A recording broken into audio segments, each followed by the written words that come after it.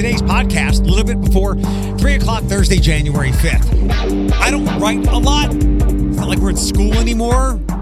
Do they even write a lot in school? So hopefully you have not needed to battle writing 2022 into February. Yeah. Welcome to the podcast today. I got to spend some time earlier with some people I really like at a place I like going to, Lourdes, for their instant admission fair day. And I got to talk with them about that whole thing. But also, hey, I don't know if UT played their subs, but that game was fairly competitive considering the levels of college basketball that Lourdes and UT compete at. I think it was like 102-87, and Lourdes even had a lead for a minute. It was competitive. It would have been a historical upset, but really a historical upset if Lourdes beat the men's basketball team at UT. But it also could have gone the other way where UT wins by one of those crazy scores like 110-32. And it makes sports highlights for all the bad reasons. Some really good news with the stories we've all been following closely this week.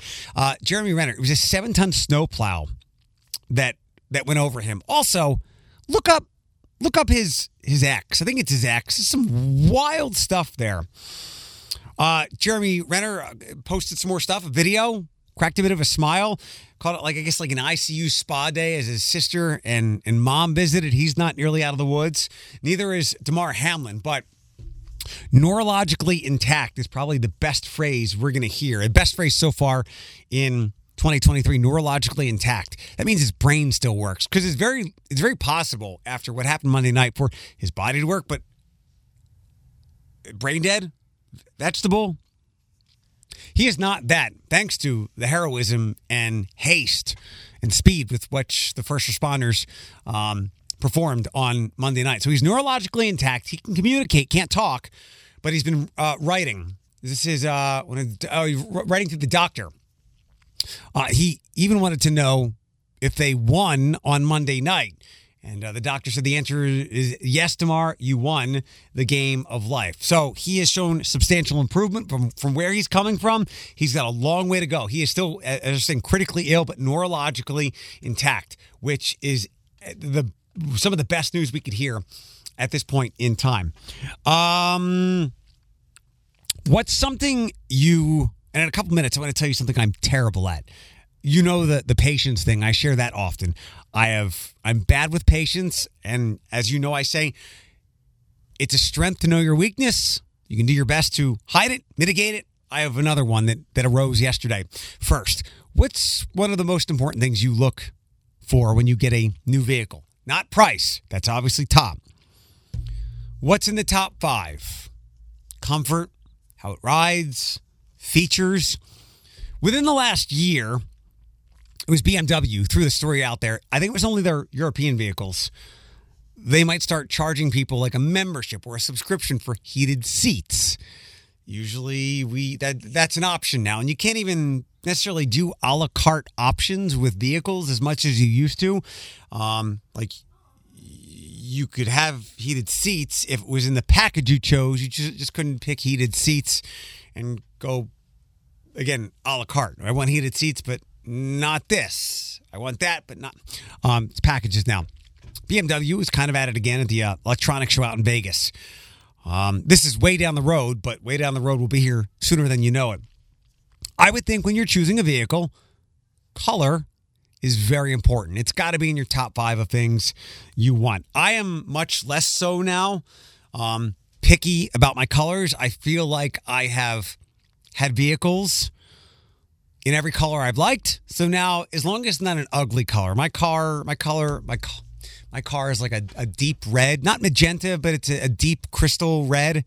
Not my first choice, but I'm totally fine with it. And I've had a lot of cars over the years. Not as many as my brothers had, but I've had a lot. The Neon, the Focus, the Tiburon, the Pilot, another Tiburon, then a Hyundai Genesis. Then I got scared into going to SUVs all the time. A Mazda CX-30, I think. CX-7, SUV type. Then after that, it was Ford Escape. Then a Tucson, another Tucson, and now my Mazda CX 30, which is like the smaller hatchback. And my brothers had like 3 times as many cars as that. With BMW, they're going to offer you 32 colors, and you can literally change the color of your car by the day. So if you're like, I want a black car today, it matches my outfit, make it black. If you're feeling more vibrant, you can make it one of the other colors that they offer in this rainbow. Or you can mix the colors together, and that's how they advertised it. Or the pictures I saw from the Consumer Electronics, whatever it is, CES. It looked tie-dyed. It was a rainbow, a menagerie of all different colors. That's kind of neat. You know what? I don't like the color of my car today, or I haven't cleaned it, so let me make it this color. That thing that I'm not good at. I'm not good with patience, and I've gotten better at this, honestly, because it helps with engagement on social media. Like, the more you interact on social, the more you'll see someone's stuff or they'll see yours. Go message somebody on Facebook Messenger. You will automatically start seeing their stuff, even if you have never meshed with their posts before. I'm not good at getting gifts. I'm not good at receiving gifts. And this kind of aligns with what Sarah Hegarty, my friend, told me years and years ago. I never put my birthday up. I hid all that birthday info on social media, but then I put it back up for engagement purposes. And I'd like to see who wishes me a happy birthday and how do they do it? Like, are you just some random person throwing something up there because you saw a notification? Sarah's like, let people wish you a happy birthday. I'm like, why? I don't even celebrate my birthday. She said, it allows people to celebrate you in their life. Got it. That makes sense. So it's not about me, because I don't want it to be about me. So it can be about them. Totally cool. I am terrible at receiving gifts. And yesterday, 2 people that I'm pretty close with, a work friend, a coworker, a work friend, and a friend outside of work, gave me stuff. Stuff, gifts, whatever it is. I greatly dislike receiving them. And I am quite honest and forthcoming about receiving these things. I might have mentioned before the holiday, I received a Hanukkah gift. It was a shirt that was my thing, but it wasn't going to fit, so I re-gifted it. This one friend got me a gingerbread Batman Funko Pop. I have 3 Funko Pops. And I am obviously Batman stuff. And I told my friend, I was like, and we were joking, I'm just going to put this on eBay. I don't want it. I am very bad at receiving gifts. And I know you thought of me and you're like, I want to get this for Eric, or I'm going to grab this and give it to him. I know that you're thinking of me. I deeply appreciate it. But I got to tell you, the batting average is really low when people give me stuff in that vein. Like, I'm thinking of Eric. Let me buy him this or get him this and give it to him. The batting average is really low with stuff that is super meaningful to me. So I don't like getting stuff. I feel bad throwing it away.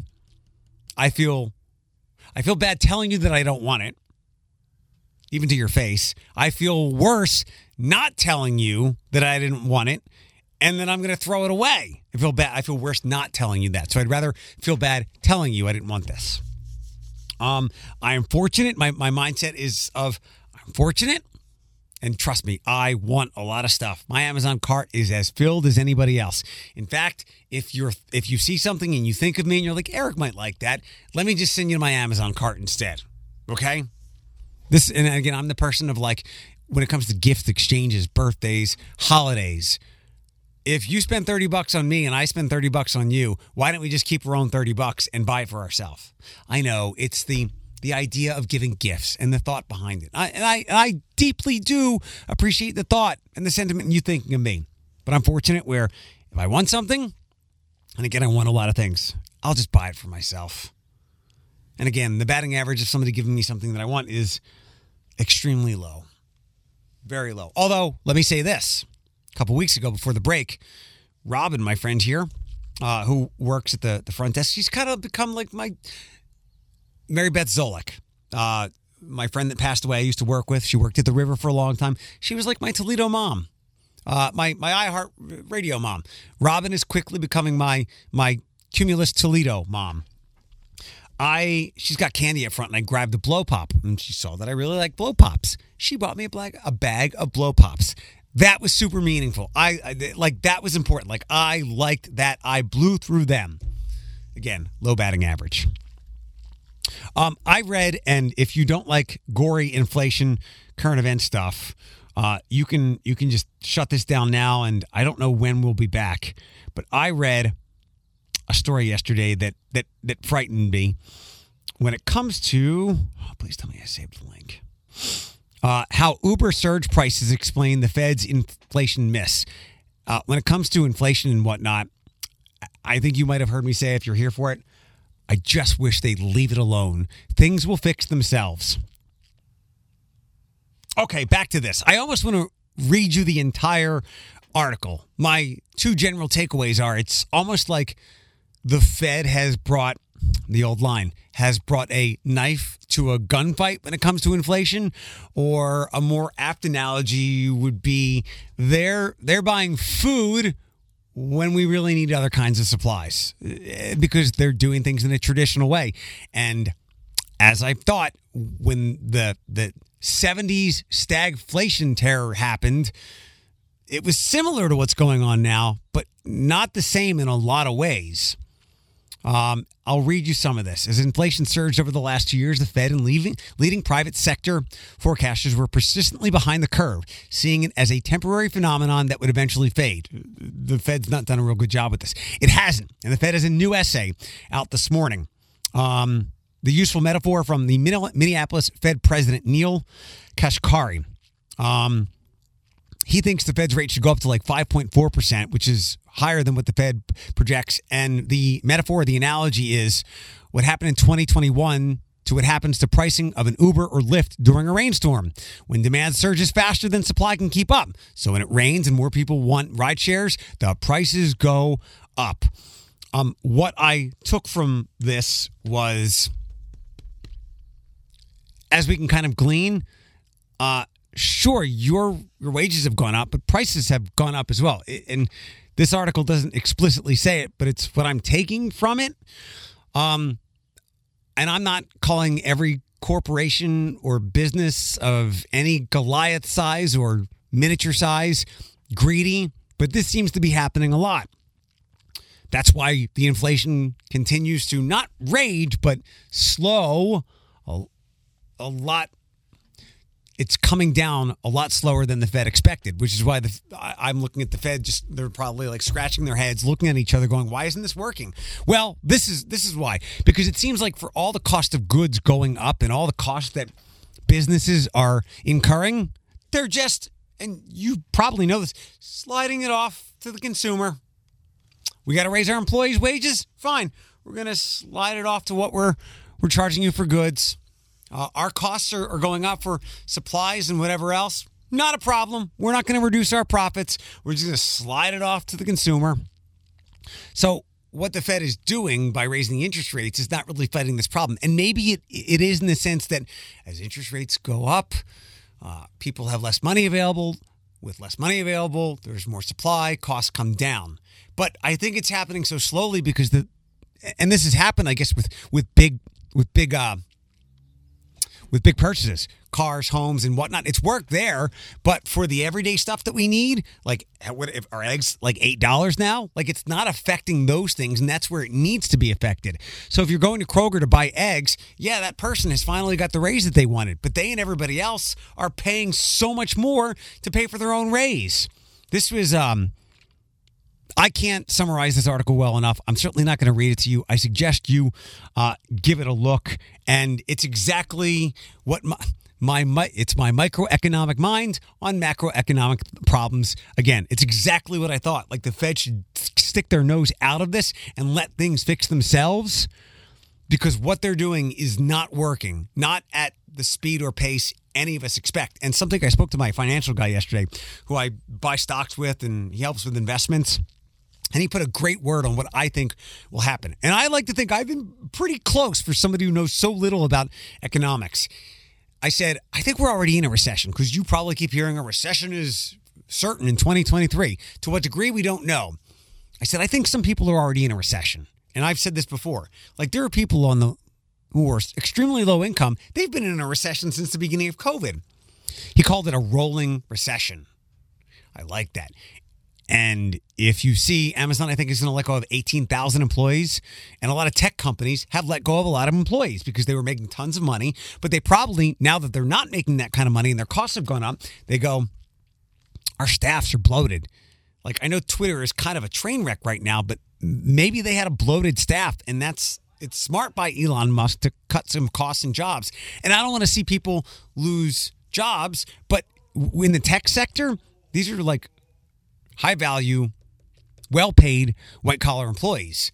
So instead of working at Amazon or Tesla or these tech companies, maybe these people will go into other private sector jobs, healthcare, other places where maybe they're not paid as well, but they're treated better and they're far more valued to these companies, and they can help some of these smaller businesses get into better places. And again, maybe the recession to this point is happening. The beginning of the rolling recession has hit the tech companies, and it will trickle down. So the recession might be longer than you'd expect, but it's not going to hit everybody at the same time.